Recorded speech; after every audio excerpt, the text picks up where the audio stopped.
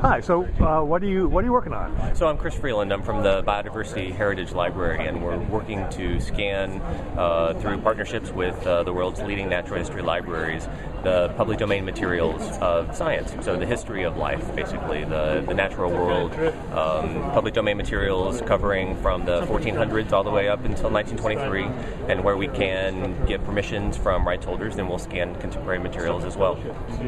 What's the biggest challenge? The biggest challenge is in communication and collaboration. It's not the technologies, it's really the social issues around digitizing a mass of materials and putting them online and making them open access and freely available.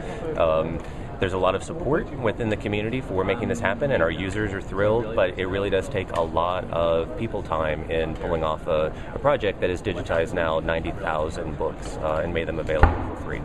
And who does the digitizing? We work with the Internet Archive, and we also do boutique scanning in library. So Internet Archive does our mass scanning, and I think we've done more than 50,000 or 60,000 volumes through mass scanning operations, and then smaller numbers through in-library boutique scanning at higher resolutions and with more care. These are kind of the materials, special collections and rare materials that won't circulate outside the library.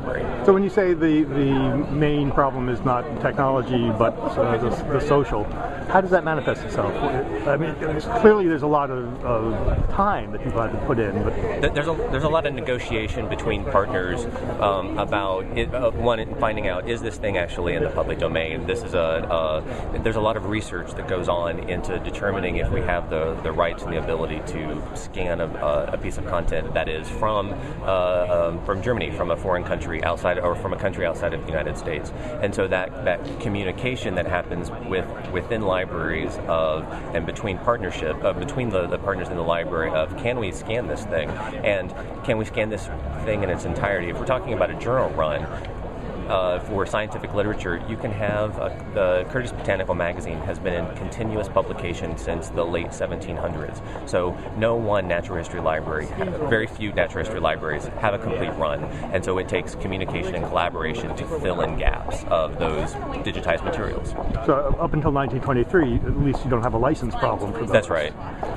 But there is the object, do we hold the object in our collection, even though something is in the public domain? Do we actually have it to scan? Is it available on the shelf? That's also part of the people issue is finding the books, finding the materials that are in our libraries, and are they actually sitting on a scholar's shelf in their office and not on the shelf in the library stacks? So throughout this brief conversation, the question of rights as an issue, what you spend your time on as a limitation, it comes up multiple times in just a few minutes. Do you find that annoying?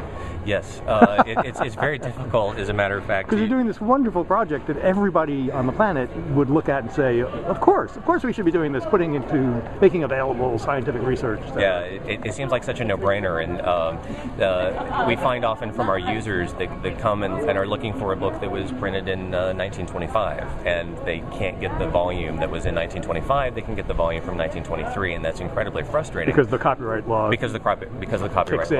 Exactly, and so then that becomes an issue for the developing communities, the developing countries that we serve. This is not just a U.S.-European project, but we have partnerships in Africa and all over the world now, and those users can't get to our content, and so that's based on U.S. law.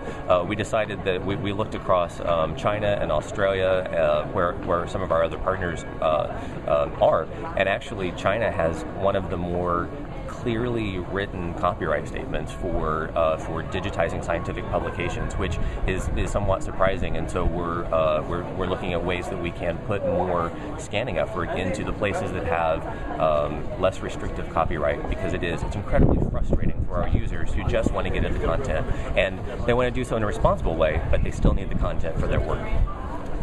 Thank you very much. Thank you.